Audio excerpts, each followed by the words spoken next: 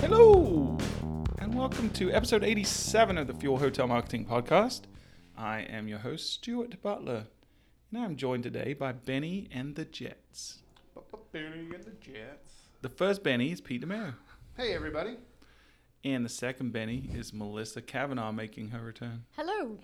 In the Jets, I'd rather be the Jets anyway. well, you would? It's Phil Fariska, everybody. Hey, everybody.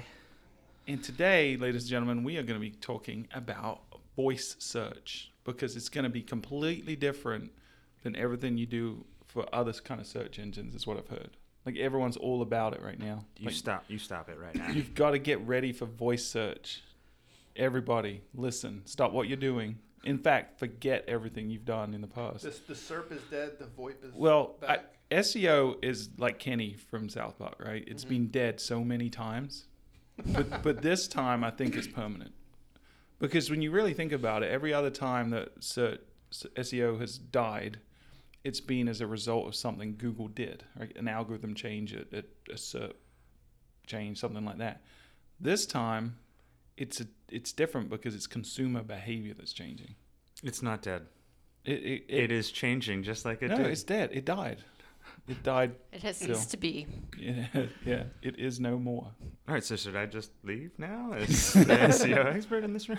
Well, unless you don't know us well, because if you're tuning in for the first time, we do use a lot of sarcasm and irony in this show. So, of course, SEO is not dead. It is still a major contributor to hotel bookings.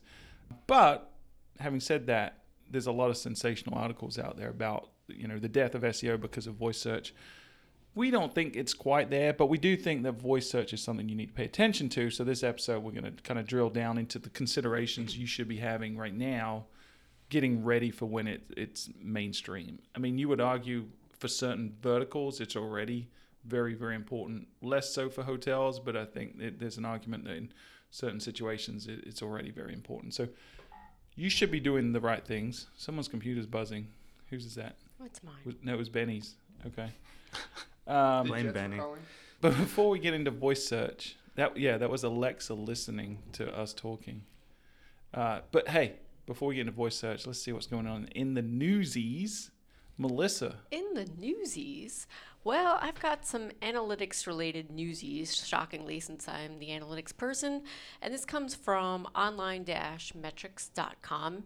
And if anybody is really into Google Analytics or wants to learn more about Google Analytics, I highly recommend this site because it's awesome. It has all kinds of great information. But this particular newsie is talking about dealing with personally identifiable information, or PI, in Google Analytics. And in light of GDPR, I thought that this was very topical. Oh, whoa. You missed a couple of weeks, so I just want to correct a couple of things. It's drip. It's not PII, or PI is PI, and it's not GDPR, it's GDPR. Okay? Right, Phil? He's looking at me with daggers right now. So much. All right, continue, Melissa. So this article is showing you, it's warning you about things that you should not be doing because they are against Google's terms of service, which is obviously a very serious thing in terms of passing personally identifiable information into Google. So there's one way of you could be reporting on personally identifiable information, and obviously that's a whole GDPR issue. But sometimes you're just passing information to Google that maybe you're not aware of, even though you're not reporting on it. And that's what I want to bring up right now. And that is against, even though you're not reporting on it, it's against their terms of service. And what I see this most often is if you send out an email and the link that you send people to includes perhaps the email address of the person that clicked on that link as in that URL that they land on, you are passing personally identifiable information to Google, and that is not allowed. So don't do it. Yeah, I mean, I haven't seen Google go after anyone for doing something as simple as that. I don't think it's, there's no intent to deceive or harm there, but you're right. You should be adhering to the terms and conditions. So I see that on a daily basis when I click on emails. It's kind of crazy that that's happening. That the URL contains the email Yes. address. Yeah, just hash it or something, or use some kind of unique identifier or something like that. We do it with confirmation number and last name or something like that. Because last name on its own is not a PII. It's not considered Right. PII unless it's in conjunction with first name or address or something, some other indicator. So, pass through that, the confirmation number, and then pull the data remotely from the PMS or wherever, the booking engine, for sure. But try not to pass personal information. It's not Yeah. nice. Don't pass a social security number or something in the URL. What about? either. That'd I be think bad. the only one that is allowed is probably credit cards. You can pass those. Oh, sure. Yeah, that's Yeah. allowed. Yeah, but you have to make sure you have the 16 digits and the expiration date Right. and the CVV all together in that one string. And then you're fine. Yeah. Yeah. Maybe billing zip code. Yeah, in the billing address. Hey Pete, you have some newsies? I don't. I do have a news item though. No. I'm fighting back against newsies. And this one is from ai.googleblog.com. That's A. I Google. Anyway, it's a great article, and it's been picked up in a lot of different places. I know I saw it on Verve and a few other places, but it's Google Duplex, an AI system for accomplishing real-world tasks over the phone. So this was published on May 8th, and really what it does, it highlights Google's latest AI system, which is designed to create real-world communications between an AI system over the phone and real live customers. So what they did is using this system, a digital assistant can call and make appointments for you, can make restaurant reservations, ask questions to, any business, and the business itself would never realize that they were interacting with AI. And Stuart, I think you're going to put some of the examples. Yeah, I'm gonna figure out how to do that. So it'll be done by the time they listen to this. I'll splice in some of the actual dialogue that. Okay, But and it's crazy. It really is. And the way it works is when people are speaking to another person, they speak a little bit faster, but they also, and you'll notice this as well, they'll inject different things into their sentence. They'll say, well, now that I think about it, we're open at such and such time. And that is what the AI is able to understand. It understands that someone talking in the background is not part of the conversation. So if, someone says they want to make a reservation for 4 people, the response will be, okay, got it, 4. If they want to make it for 4 p.m., the response might also be, okay, got it, 4. The AI understands that that's different and can incorporate that into its process. It's really amazing when you listen to the individual sound bites from this.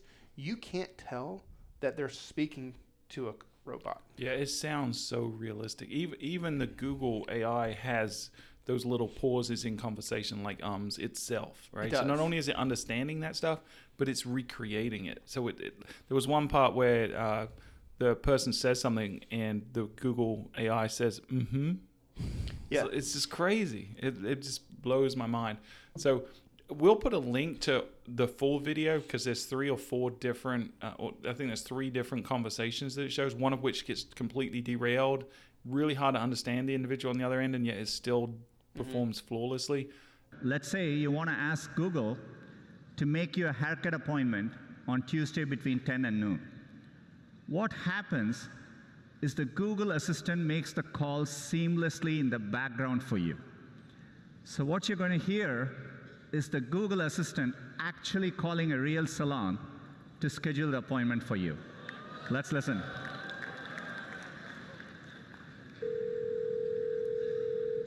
So how can I help you? Hi, I'm calling to book a women's haircut for a client. I'm looking for something on May 3rd.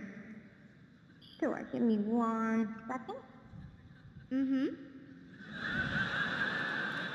Sure, what time are you looking for around? At 12 p.m. We do not have a 12 p.m. available. The closest we have to that is a 1:15. Do you have anything between 10 a.m. and 12 p.m.? Depending on what service she would like. What service is she looking for? Just a woman's haircut for now. Okay, we have a 10 o'clock. 10 a.m. is fine. Okay, what's her first name? The first name is Lisa. Okay, perfect. So I will see Lisa at 10 o'clock on May 3rd. Okay, great. Thanks. Great. Have a great day. Bye.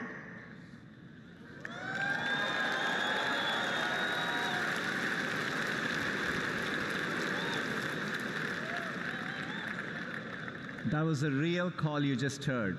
obviously it still has some work to do. I think they're getting ready to roll it out later this year. But man, it's so exciting. This is what we've been waiting for a long time, because we've talked about, and this subject today on the podcast is going to be about voice search.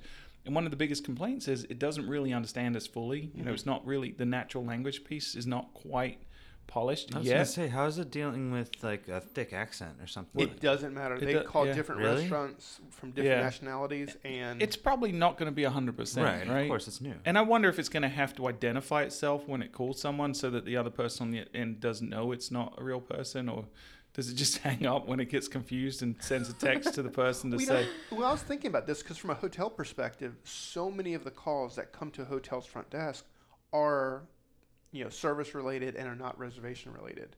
So I could see, not in 2018 or probably 2019, but down the road, What about 2020? possibly 2020. 2021? Or 21, yeah. 2021, it already have happened Okay. by this point. Okay. But no, just calling the hotel, asking for hours and whatnot. And if it gets stumped, say, hang on one moment, let me transfer you. Right. And that- have a very seamless exactly, yeah. transition from robot to customer service agent. And that's what I was thinking about. Exactly the same. Because this demonstration is the person is calling the business to book a hotel, in this case, book a restaurant, right? Or book a hotel room. But this could easily be applied to the reciprocal of that, right? Yeah. It could easily be applied to the business to communicate the correct answers. But we look at chatbots, right? The actual language processing and response piece of this is exactly the same. It's just not, in an audio fashion. Chatbots are terrible today. So I want to see this same level of technology applied to some of the chatbots, because it's just phenomenal. But AI in general, if you looked at Google's I/O conference, AI is through all their products. Like, one of the things they also announced was for Gmail, they're coming, and this is releasing within the next week or two, I think, where it's going to do predictive composing. So because you've already seen on mobile, right? If you get an email, it'll give you a short response. So like thanks or whatever Will at the do, bottom, whatever, you can just check, and it's pretty accurate most of the time. Usually one of those three is going to work. What they're doing now is, as you start typing, this is going to be on desktop and mobile, as you start typing, it's going to predict the rest of that sentence based on what you've written before, what is generally written. And you can just tab and it will fill out the sentence. So you can write back a very robust email with a few letters and a few tabs. It's pretty impressive. Wow. Yeah. And it's machine learning, so it's going to get better and better, more sophisticated, more accurate as the more you use it. Well, I think that's the key point is when you listen to these recordings, it's already so far advanced. As it gets adopted and you have millions upon millions of people using it, it's going to be incredibly intuitive of what that conversation is going to be all about. It's going to make it very easy for people to talk to a computer and not even realize it. Yeah. And that, this duplex project is the first time I've been like, holy cow, we're closer than I thought. Like, I've always felt like AI is great. There's a lot of applications. It's going to improve us a lot, but we're so far away. I thought still we were 5-10 years away from having real conversations with AI. This blew my mind. It's the first time I'm like, holy cow, we're right there. I mean, it's closer than it's ever been. Literally, this is rolling out this year. So, and it's crazy. That is crazy. It's really good. Go check out the notes, fueltravel.com/podcast. Click on episode 87. We'll have a link to this duplex product that they announced at Google I/O. Watch the whole video because it's amazing. Everything's going to voice, isn't it? I don't think so. No. I don't even think we need this episode of the No. podcast, to be honest. That was supposed to be a seamless segue from the news items into... I broke the first rule of improv, didn't I? You When do. you have You to be always agree. accept and move forward. Yeah, man, sorry. Do you want to try it again? Yeah, I mean, voice is everywhere, isn't it? It is, Pete, it's a phenomenal segue into... Thank you. Great job. I could edit that whole thing out, but it's funny to keep it in. No. So yeah, let's talk about voice, shall we? We shall. We'll probably use our voice to discuss it. Yeah, I think we should go away from a voice version of the podcast and go to a visual only version of the podcast. That'd be great. All right, who wants to kick it off? Pete, don't you have a quote from Amit Segal? All right, so with all the changes that Google's had, it's becoming more and more important that voice search really is going to be fundamental moving forward. And I'm going to probably mispronounce his name, but Amit Singhal. Pronunciate his name. Yes. So Amit Singhal, who's the head of Google's search rankings team, has this quote: "The destiny of Google's search engine is to become that Star Trek computer, and that's what we're building." So they're trying to build that perfect Star Trek computer that you can say, "Computer, tell me whatever," and it returns the perfect answer every time. They're getting closer. They are getting closer. You know what's interesting? I found this out a couple of months ago. My wife won't let me switch it, but Alexa, you can change the wake word. I assume you can do it on Google as well. I don't have an Android device or a Google Home, but on the Amazon Alexa, you can change it to 2 or 3 things. One of them is computer, so the wake word can be computer. My wife will not let me change it. I'm like, but then it'll be Star Trek. It'll be awesome. That's fun, though. Yeah, it is fun. But so instead, we compromised, and I just changed it to a British accent instead. I noticed that I always use my Google Home as OK Google, and I hear a couple other people who have them say Hey Google. Does it work? Yeah, they all work. Hey Google or OK Google? Does Google say Hey Siri? That'd be funny. Yeah. Did you ever see them talk to each other? Yeah, that's it's pretty funny. neat. Did you see where Google? So hold on, let me back up a little bit. So today, when we're talking about voice, there's obviously 2 types of device. There's a mobile phone, which people are making more and more searches. We'll talk about that in a little bit. But there's also these voice assistants, like an Alexa and a we're going to kind of talk about them both combined.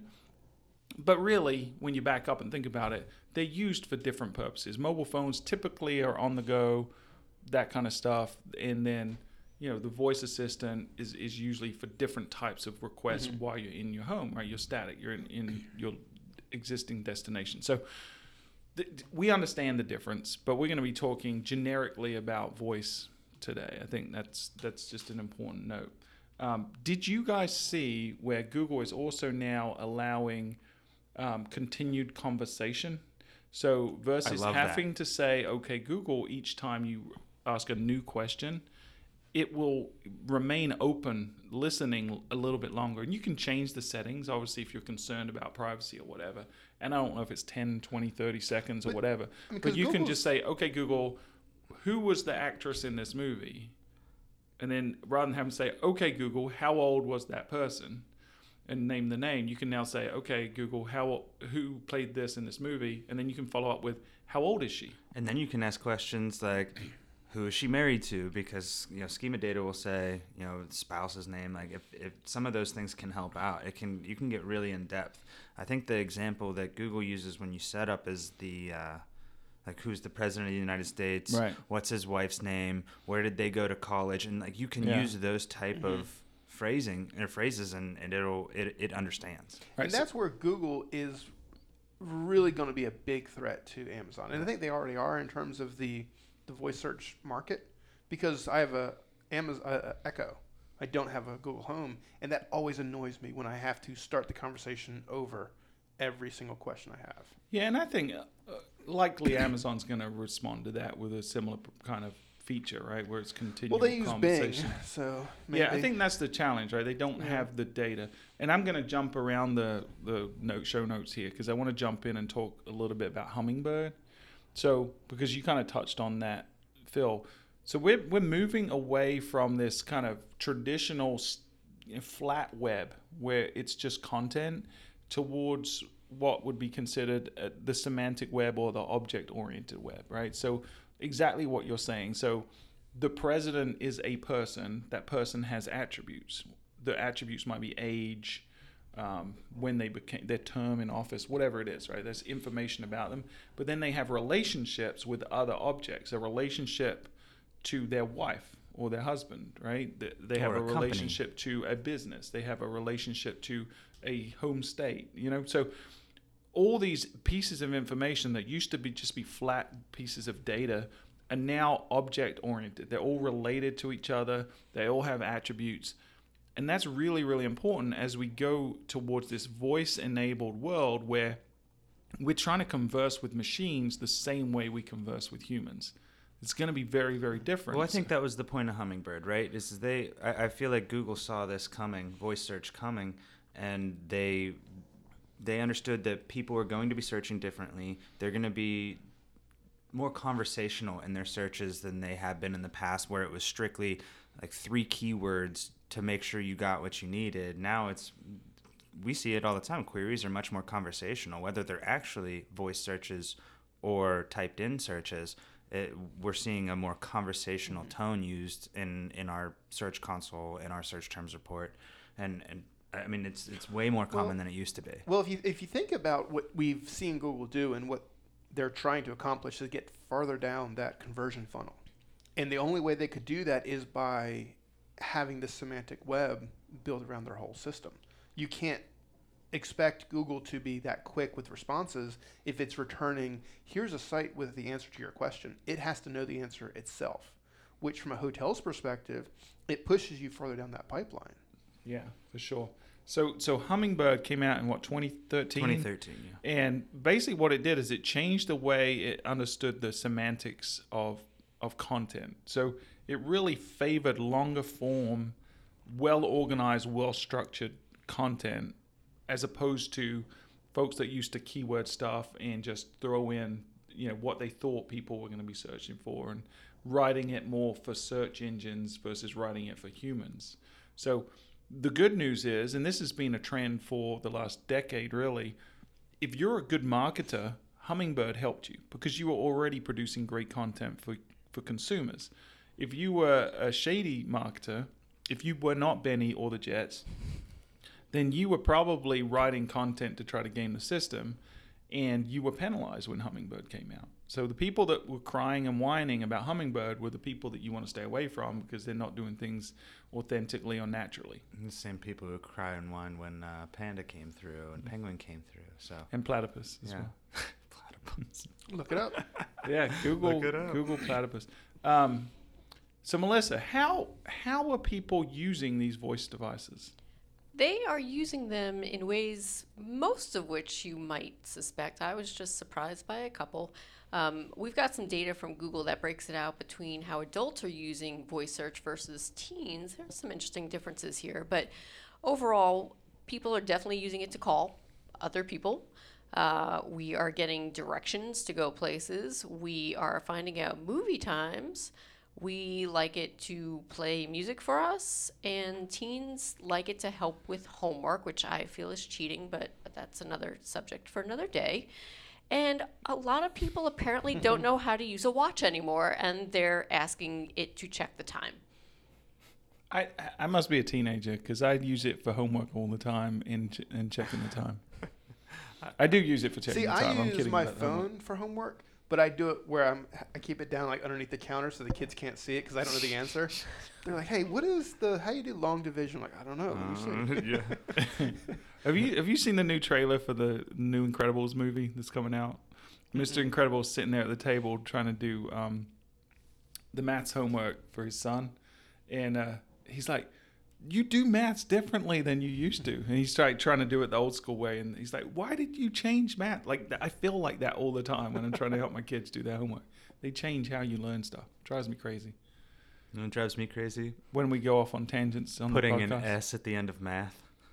It's mathematics.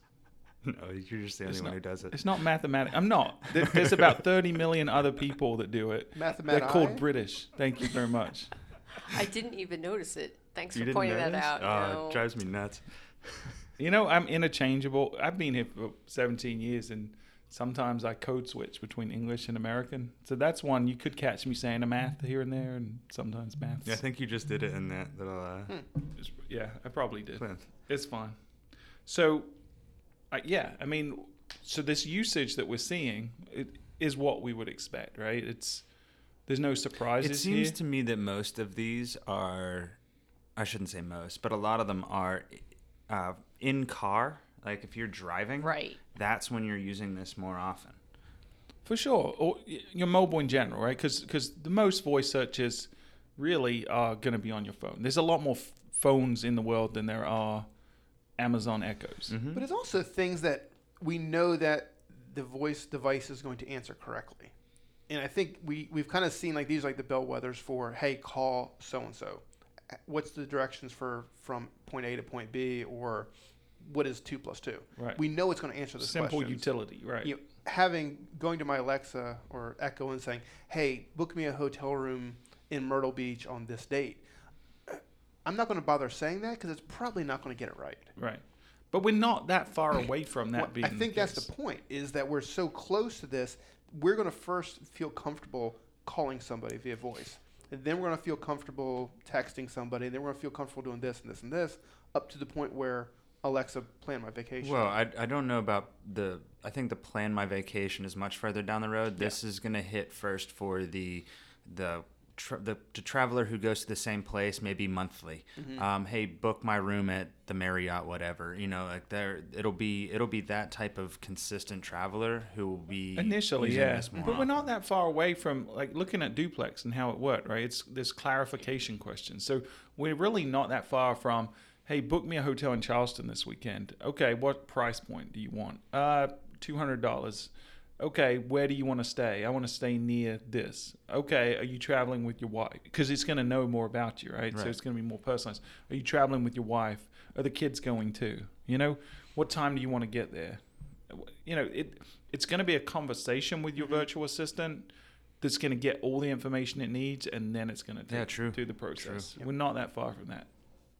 All right, so we kind of pontificated a little bit about voice. Let's get some hardcore data, shall we? How about some fun facts? I like fun facts. All right, I got some fun facts for you. right. So according to Hitwise, nearly 60% of searches are now performed on a mobile device. I think we've covered that here to death. Yeah, we Yes, beat that we've one. We beaten that definitely horse. Yeah. see that. Right. And I feel like it's probably higher than 60, but thanks, Hitwise. Next one is 82% of mobile users regularly perform a search for local business. Which makes sense. That's Like kinda you what we said, just we're in the covered. car, we're looking for a local shop, whatever it is. Yeah. And a lot of these searches are directions too, so that's probably a lot of this. Can we go on another tangent? We've been on a few. Absolutely, yes. So we had a phone book delivered to our house.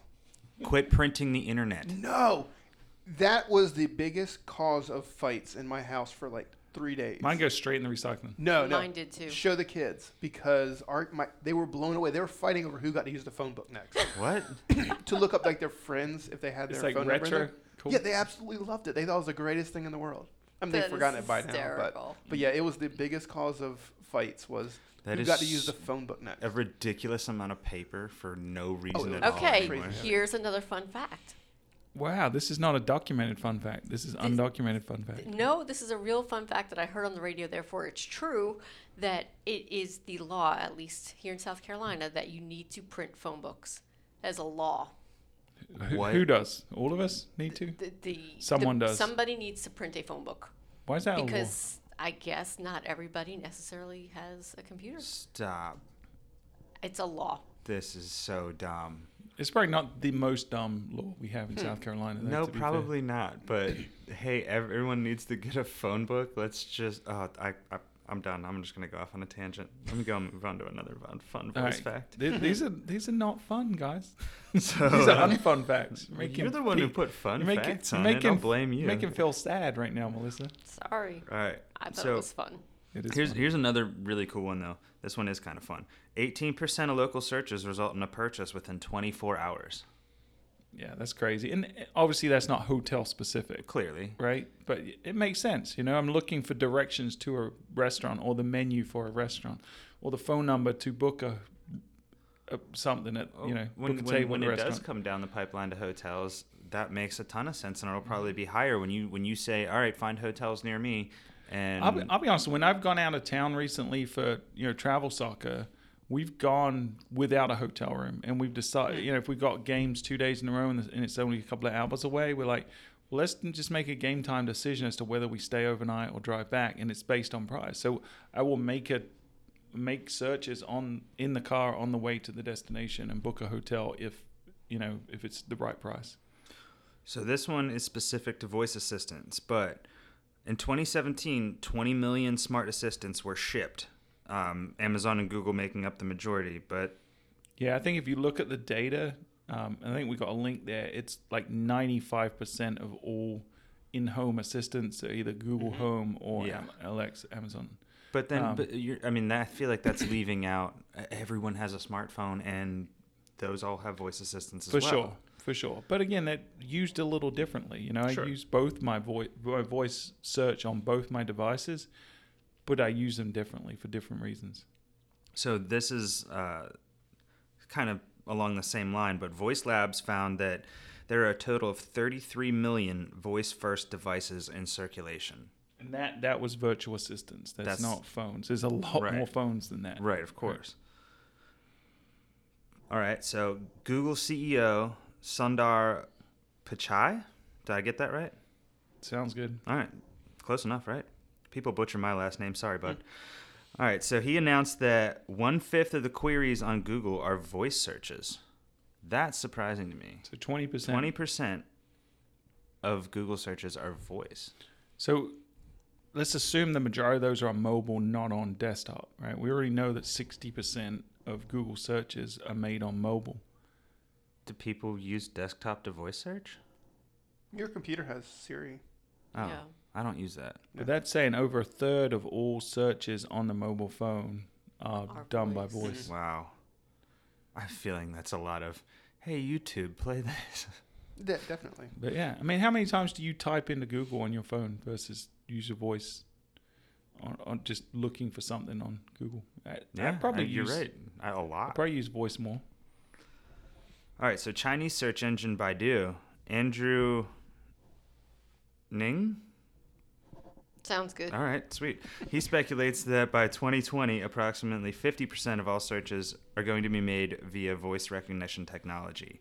So 2020, we're only 2 years away, half of the searches. And that's in China, though. Sure. So That's Baidu. but- way early adopters on mobile. Like, and you look at China, most transactions now are on a mobile Right. device as well. So they're incredibly ahead of the U.S. in this regard. But I think that's still a conservative number. I mean, how people are adopting it and how easy and frictionless it is to do those searches, it's only going to grow. Yeah, and the reason we don't do it now is because it's not quite perfect. But as Right. Google just illustrated at I/O, we're right on the cusp. They are. So to close out our fun facts, and I kind of touched on this earlier. So voice search is much more conversational and natural as opposed to a keyword-based search where you're typing it in. This makes longer queries than what you would find for someone searching on a desktop. We see it, like I mentioned earlier, again, in your search console and in your search terms report for AdWords, we're starting to see these really long conversational type of queries triggering our ads and triggering visits to our websites through natural search. Exactly. So think of it this way, especially. I think I deleted there was a actual graph that went along with it, but I deleted it. But if I'm typing in something, I want to find like a restaurant near me. If I'm typing, I'm going to literally type in restaurants near me or Chinese restaurants near me or whatever it is, right? If I'm asking a voice activated device, it's going to be more natural. It's going to go, show me the restaurants close to my vicinity or close to me or near me or whatever, right? But it's phrased differently. Well, it makes sense, It's 'cause phrased as a question. You treat it as if you're talking to a person. Right. You're not going to say hotels near me into your phone. You're going to say, okay, Siri, find hotels near my location. Okay, or Siri? whatever. Yeah. You know what I meant. Hey Siri. Okay, Hey, Siri. Google. This shows you how much I use Siri. Yeah. But yeah, it's definitely more conversational, 100%, than just this dry hotels near me or hotels Miami. Mm-hmm. Show me good hotels in Miami with lazy rivers. Yeah, 4-star hotels. Yeah. Family friendly, something like that. Whatever. You get our point, people. So we mentioned this study before, I think, but Backlinko did an analysis of 10,000 Google Home search queries, voice search queries, and try to correlate that with ranking factors. So let's run through like a few of them. We'll link to the full article. It's really good read in the show notes. But what were some of the things that they observed when they did this analysis? So one is page speed. It appears to play a major role. Average voice search result, it loads in 4.6 seconds. So I know we beat this to death too, but 4.6 seconds is actually kind of slow. But you need to be faster if you anticipate showing up in a voice search. And that's so important because Google or Alexa or whomever is going to be answering that person's question. If they're querying your site and they never got the answer, they're moving on. So you have to have a lightning fast site. All right, next up was HTTPS. So having a secure site, 70.4% of the results that showed up with the Google Home search were HTTPS, which is way higher than the average number of sites, right? So there seems to be, and I think with all of these, we'll go through about 10 or 11, you could argue causation versus correlation, but fast site that's secure, it's not just good for voice, it's good for everything, so you should be doing it. Next up is that Google prefers short, concise answers to voice search queries. A typical voice search result is only 29 words in length. Yeah, there's another one lower down, which is interesting because the response is short, but they rank pages that are longer. Like I want to say it was like 2,300 words was the average. Yep. So there's kind of a contradiction there in terms of they're not saying that you want short content on your page, that you just got to organize the content in a way that the paragraphs or the sentences are going to answer specific questions. Right. And it's not just schema. I mean, what they've seen is from a search results perspective or voice search, 36% of the time voice search comes from a schema markup answer, which is just only slightly higher than 31%, which is the worldwide average. Right. So it's not necessarily, one, magic lightsaber that's going to answer it. If you have a great authoritative domain, that is what's going to produce the most voice search responses to any customer. That's in relation to a quick answer, but schema is very important when we're talking about those relationships like we talked about earlier with a person and all of the things that are associated with. Yes. Schema is very effective for that. Yeah, so that's one where it was kind of wonky on these results where they said, they didn't really see a correlation because it was only 34%, slightly above the average number of sites that actually have schema. I think that's the problem, though. I think because a lot of sites don't have schema yet, they can't rely on it because they're going to limit themselves to a third of the web if they only index sites that use schema. But I think also it's, Google or Bing or whomever it is getting smarter and smarter and smarter. So if you want to own the voice search, you just have to have the most authoritative site you can. If it's on a search, if it's on a desktop, it's on a mobile, if it's on voice, it doesn't matter. Right, but the thing with schema is that it's going to make it easier for them to index, right? So no doubt you have to do it. So you should do it. Yeah. Even though it's not necessary, I think you're going to put your best foot forward if you do it. Mm-hmm. Well, there's multiple benefits. I mean, there may not be a very defined benefit from a search perspective, but we know that there's a defined benefit from visual perspective. Well, from mobile SEO perspective, it's still very important. So those text-based searches, which are half of your searches right now, are 40%. Right. They're still really important. Right. It expands your footprint on the SERP, which is going to improve your click-through rate, which is going to obviously improve your rankings. So. And I think Pete just touched on this, but authoritative domains tend to produce voice search results way more significantly than a non-authoritative domain.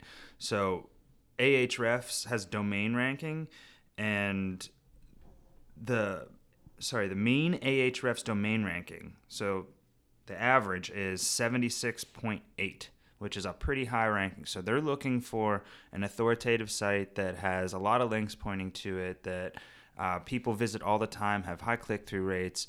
These type of sites that have high domain rankings are much more likely to show up in a voice search. Yeah, which is why and this is Google Home, but if you ask Alexa specific questions, a lot of times it'll cite Wikipedia as the response. Makes sense. High domain authority.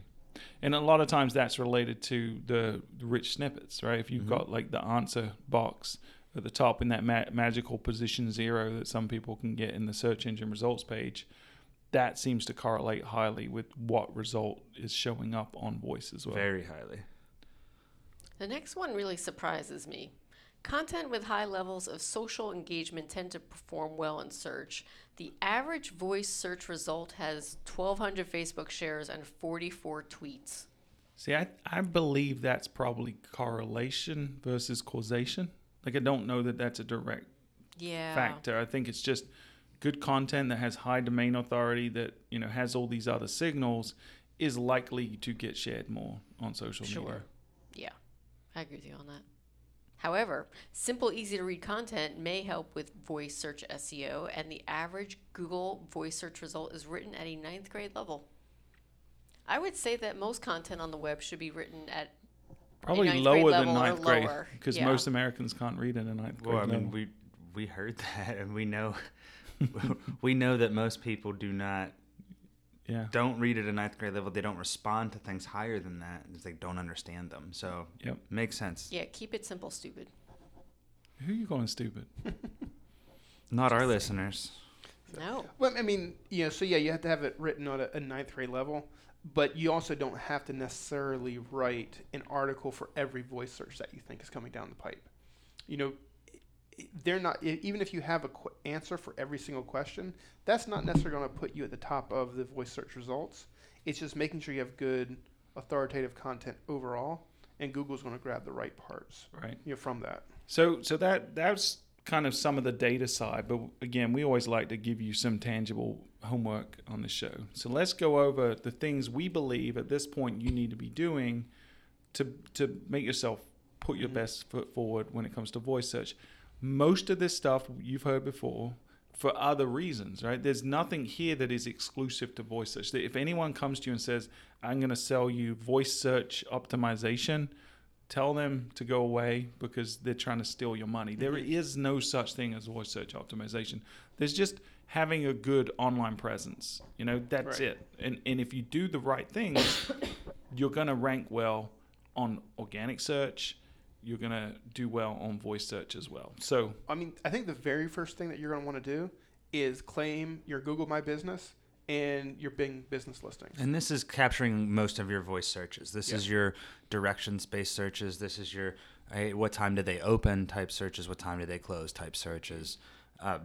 Those type of things that's the majority of what people are searching voice-wise right now. yeah, not just claiming, but optimizing them. And I think we're going to do an episode coming up here on exactly how to optimize those pages because I think a lot of people are missing the boat on there. There's a lot of opportunity. It's simple and it's effective. But go in there and just update all the information you can. And they give you a lot of tools. Yeah. Everything from obviously the images, the descriptions, but Google has what they call posts, which are, time-based little promotions that will appear, both from a search perspective and I'm assuming from a voice perspective as well. Who wants to beat the dead horse on the next point? I want to. Two. Make your website mobile friendly. What? We've never said that on this What? show before. So this, obviously you should do this, but when you really think about voice search and the kind of voice search that's going to impact your business right now is probably not Alexa and Google Home. It is probably mobile phone, right? They're local searches, which is why you need to do business listing. But if they don't just click to call or click for directions, where are they landing? They're on their mobile phone. They're going to land on your website. If it's not a good mobile experience, you just blew it. So you've got to make sure you're mobile friendly. That'll help you with voice search. So next, you want to make sure that 33333. You want to make sure that all your relevant name, address, and phone information, also referred to as NAP. Nope. NAP is it makes sure it's visible. Most, like I said, most voice searches. Why don't you say NAP for that? Because I don't know. I should. So have- why is NAP? that okay and everything I've done recently is not okay? I don't know. You're right. You caught me. I rest my case, Your Honor. There goes the gavel. Damn, I just screwed myself on that one. So your NAP information, your name, address, phone, and let's include website. So NAP. Nope. Make sure it's all visible because, like I said earlier, most of these are location based. All right, next one. And going from there, use conversational keywords. Don't think of the web and optimization from an early 2000s perspective. Think of how people are actually asking questions and use those and answer them in that sense. Yeah, so I think this is a good thought exercise. We talk about this a lot about asking people on property that are fielding questions, like your reservationists, your front desk staff. What questions are they getting?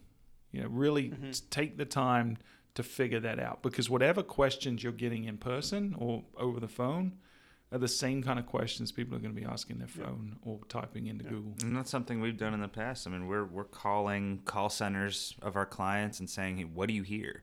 Yeah. And that helps us a lot with what should I be optimizing Well, and for? also being conversational in your both keyword identification and your results or your responses is what people are looking for. They're looking for a relationship with your property.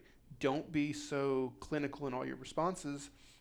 Use conversational words. Create that relationship. Yeah, which kind of leads to number 5. Once you've identified the questions that are being asked, make sure you have the answers on your website, primarily in the form of FAQ pages. So, and not just a page. Pages. A FAQ page. FAQ. Does Q without the U make qu or k?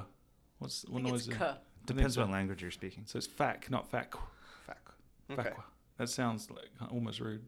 All right, so build FAQ pages, but also take those questions and sprinkle them in throughout your content where it's contextual, right? So if you have a lot of questions about the rooms, right, the size of the rooms, the amenities in the rooms, the views of the rooms, put those on the rooms page, not just on the FAQ. Put them both, right? Put them on the FAQ page and group it. Hey, questions about rooms, questions about property, questions about check-in, but also put them on the page where it's relevant. I also recommend using bulleted lists where you can. I see these in knowledge graphs answer boxes all the time, and those are also being used in voice searches. 100%.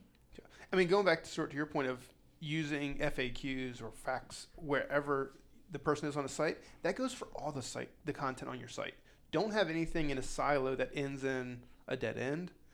If you're on the rooms page, have your photo gallery promotion, have your specials promotion, have your FAQs, whatever that person is looking for, give them kind of taste of other information on the page. Indeed. Hey, number 6, I don't think we've ever said this one before to people. Using structured data. Yeah, like schema.org. We didn't cover it 3 times earlier in this podcast? I think we may have. All right. Yeah, so that's tip number 6 is use structured data, because again, we go into this semantic object-oriented web, or we already are there. This helps the search engines identify that data. And if you listen to our ADA compliance episode, then you would know that structured data is also useful for people with screen readers and things like that as well. And let's finish out this list with number 7. 7. So build 10x content for the most frequent queries. And we've covered this before, but what we mean by 10x content is find what the query is you're targeting, look up who else is ranking for that, and make content that is 10 times better than whatever you see out there. And if it's incorporating the information they have, that's just fine. But make sure your content is 10 times better than whatever everyone else is producing. And this kind of goes to our point earlier.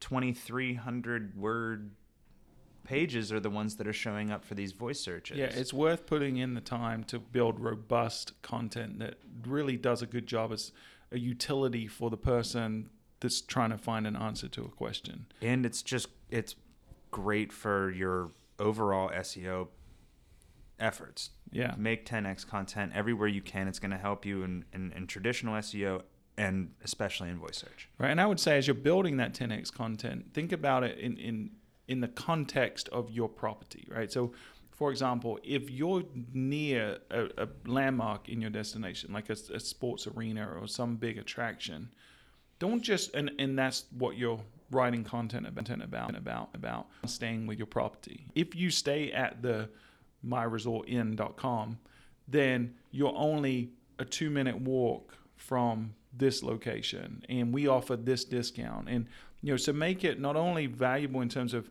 answering the question they're asking, but also providing information that persuades them that you're the place that they should book versus somewhere else where they're getting generic information as well.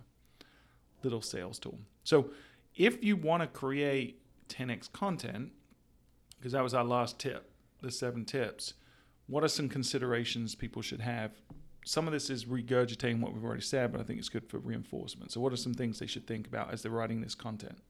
Well, we know that natural questions will be more effective than traditional keywords, like hotels near me versus what are the hotels near my current location, Right. as you already said. Yep. And just answer the question, too. Don't go into the amazing grammatical The explosion. fluffery. Yeah. Yeah. Just be very Fluffery. simple. I like the word. Yeah. Think of it from a ninth grader perspective, right in that term. Yeah, Like, short, answer the succinct, question. to the point. You don't need to win a Pulitzer for writing this Yeah. What stuff. did we say? 29 words is your typical voice search result. So if you can say it in 29 words or less, do it that way. And if that's what you need to say, say it in the description. Just be a very descriptive. Here's the headline. This is what it's about, and move on. Yeah, the headlines are really important because especially when you think about not just the readers responding, like so if it's an Alexa or Google Home, but if you're on your mobile phone, again, you're going to go to the site on the mobile phone. Is a small screen, so you've got to make sure those headlines are easy to read, easy to digest, and very descriptive about the content. Organizing the content's really important too, and this kind of goes back to what I mentioned earlier. Using white space, organizing that content, make it easy to digest. This is where your bulleted lists really come into play. So use those. They tend to show up in answer boxes a lot. They tend to show up in voice searches a lot. And it's just a better user experience. Who wants to read giant blurbs of paragraphs? Just give me the information I want so I can move about my day. Yep. Right. And then finally, as you're planning this out, there's a lot of data out there that can help you figure out what people are asking already, and then you know how to craft the right content. And specifically in your Google Search Console, you can see the search analytics where they give you the keywords that people are finding your site through.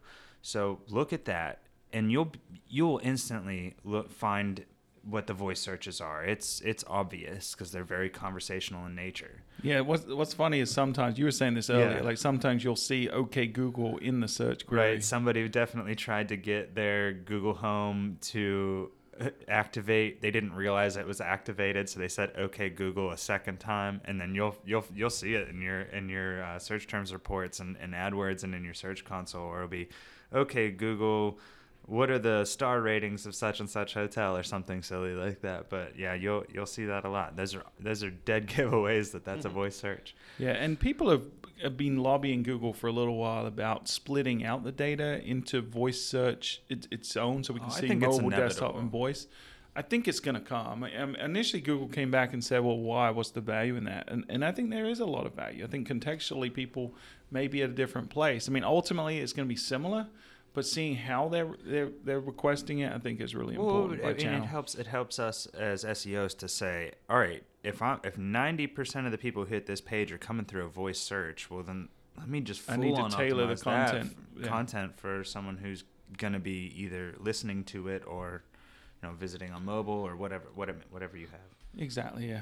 So that's it. I mean, there really are no silver bullets to ranking for voice, nor do I feel like you're going to make $1 million if you do all the things we talked about today. But it's just, again, best practice. The very simple block and tackle stuff that we talk about week in, week out on this podcast, for all the other reasons you need to do it, are going to also be effective for voice search. And really, if you take nothing else from this episode, don't go pay money to people that tell you they can optimize you for voice search. It is a waste of time, and they are just a bunch of shysters. So, Yeah, stick to your 10x content, your traditional SEO. You'll be fine for voice search. yeah. But if you do want to buy voice search optimization, then we probably can sell it to you. I'm kidding. It's baked into SEO, right? If you've got a good SEO company, right? If you hired someone like Fuel, we're already doing these things, so you Right. don't need to worry about it. But if you want to do it yourself, then go to, and you didn't take down copious notes as we were reading through this, go to fueltravel.com/podcast, click on episode 87. We kind of bulleted all this out, and we got some links in there to some of the things we cited as well. So that's voice done. Boom. Stick a fork in me. Okay, Google, go to fueltravel.com. Alexa, buy all the dollhouses. Didn't that happen? Didn't Yeah, someone- that was in San Diego. Yeah. They put it on the local news, and it bought like 1 million dollhouses. That's funny. Hey guys, I got some bad news for you. What's You're out that? next week. No, I'm quitting. I'm getting a new job as a mirror cleaner. A mirror cleaner. I can really see myself doing it. Oh. That is the worst dad joke. My 12-year-old told me that joke yesterday, and I said, I love that joke. I'm going to say it on the podcast tomorrow. That's awesome. So Spoiler, I'm not really quitting. That was just a joke. Hey, can I talk Damn about it. pies? Yes. Which Because I talked pies? about pie earlier, so I want to talk about pie again. Not personal identifiable information. No, I want to talk about actual pies, as in pie charts. Oh, man. I thought you meant pies to eat. Can I just explain the pie situation in my life? Oh, this is great. Oh, let's. Yes. I let's want to get hear Melissa you fired vent. up on a Yeah, Friday come on. afternoon. All right, we're going to leave you on this high note of the day. So I'm doing this ridiculous diet, and I have this ridiculous diet plan. Is it a diet or a health plan? Like what? I'd It's say like the a fit- diet because Sounds from a like health Fit, perspective. I'm fitness not- regime. I'm not staying on it forever, therefore I'm calling it a diet. Okay. So anyway, And to be fair, you don't really need to diet. You're in great shape. thank you. Regardless, I have been given this eating plan, let's say, and it is diagrammed out in pie charts. Hey, what happens if this nutritionist listens to our podcast? She needs to hear this anyway. She probably needs to hear it and, Okay. and learn from it, as Okay. everybody else This should learn from podcast is this about to get right really now. controversial, isn't it? Yeah. It is. It's not, because this No. is very cut and dry. Let's just let Melissa vent. You don't want us to keep interjecting so she doesn't get her point out and everyone's getting frustrated. I think it's inappropriate always to interject on people. Yeah, we should probably stop doing Okay, that. let's stop doing that though. Okay, Pete, thanks. All right, is podcast over? I don't know. Hey, Melissa, were you saying something? Nah, I'm done. No, go ahead. I'm so sorry. My pie is baked. All right, keep going. All right, so imagine this. You have a piece of pie diagrammed out per what type of food you're supposed to eat. So protein versus carb versus fat, etc., right? So there's one pie that is a 50-50 split between two items. So each part of the pie is half the half, right, pie, yeah. and each one is designated as one, like your one serving of each of these things. Great. Right. Perfect pie chart. Pie chart number 2 has 3 slices of the pie, Are they thirds, equal thirds? They're equal thirds. Visually, they're Yes. equal thirds. Okay. but they are not all the same value. What? No. There are 2 of them that are a value of 1 and another value that is 0.5. And yet they were given equal parts of the pie. Does that Do you burn know your what buttons? this does to somebody who works in spreadsheets and charts all day It long? burns your goat's buttons. It burns. I have no buttons left after seeing this. They're all funny. burnt. So this reminds with my me pie. of Adobe Analytics. You know when it does the conversion funnels, Yes. but it And doesn't change. doesn't change. Like it gives you a Yes. visual of the funnel, but it's always the same Yes. ratios, even though the data's different. It never changes. Like that, there's no reason that couldn't change. There's Agreed. no reason And it'd whatsoever. be so much more effective if it did change. Yeah, and You to can be look at it and be fair, like, oh, Adobe okay. Analytics are more capable of that than your nutritionalist is of getting a pie chart right. That's probably correct. Yeah. My only issue with that is it was harder to make a pie chart with 3 equal parts when the data is based on 1.5. Yeah, I don't even know how you would do that. Not in Excel. No. That's how you would not do it. I mean, unless you just change the labels on top, maybe. Probably just did it with crayons. They probably went with Yeah, it was Google clip art. 1/3 pie chart. That's my data visualization burn my buttons of the day tip. The more you know. There you go. Don't make pie charts that don't equal 100%. Hey, Pete, I had someone ask me how the bees were. I've got a good lead on a few honeybee frames with bees, so that's what I'm working on now. So- Hopefully by next weekend I'll have more bees. How does one transport a frame of honeybees? Not Carefully. not with your kids in the car. Do you do it in the car? Well, I have a truck, so I just probably put it in the back of the truck and. They're not going to blow away as it's driving? No, I'll probably put them like in a Tupperware container with a lid. Okay, well, keep us posted, Pete. Yeah, I'll We're- keep you guys we're in the loop. interested. I We need- want honey. I'm out of your honey. My entire family is distraught with the Beemageddon 2018. What about your daughter that promised honey to her teachers and stuff at school? I'm gonna teach her how you gotta let people down gently. Or you could just go get some mason jars, go buy some grocery store honey, and That's true. Make That would sure your honestly daughter doesn't save get an me F. so much money by just going out and buying a bunch of honey and then. is it expensive to keep bees? Not now. I've already bought all this stuff for it. Not now, they're dead. Well, no, but between the hive materials and everything else, it's Yeah, but that, you it's know, a couple $100. you can amortize that over several years. And Oh yeah, it lasts forever. So that's not the issue. It's just more of the emotional shock of knowing that you murdered You've- millions of creatures. tens of thousands of bees, Yeah.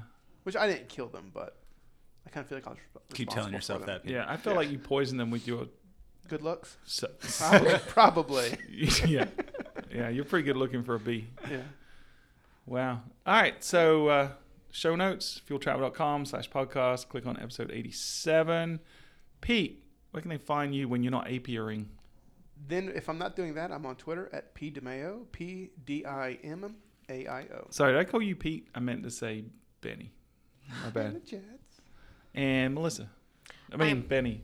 I am on Twitter at M.A. Kavanaugh, MAKAVANAGH. Jets. All the Jets can be found at P Foriska, PFORISKA. And you can find me singing Elton John songs on Twitter at Stuart Butler. You can find us collectively at Fuel Travel. And until next time, you have been listening to the Fuel Hotel Marketing Podcast.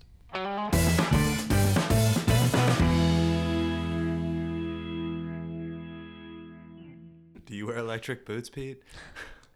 I'm sure they're very metaphorical. But Candy and Ronnie, have you seen them yet? Yeah.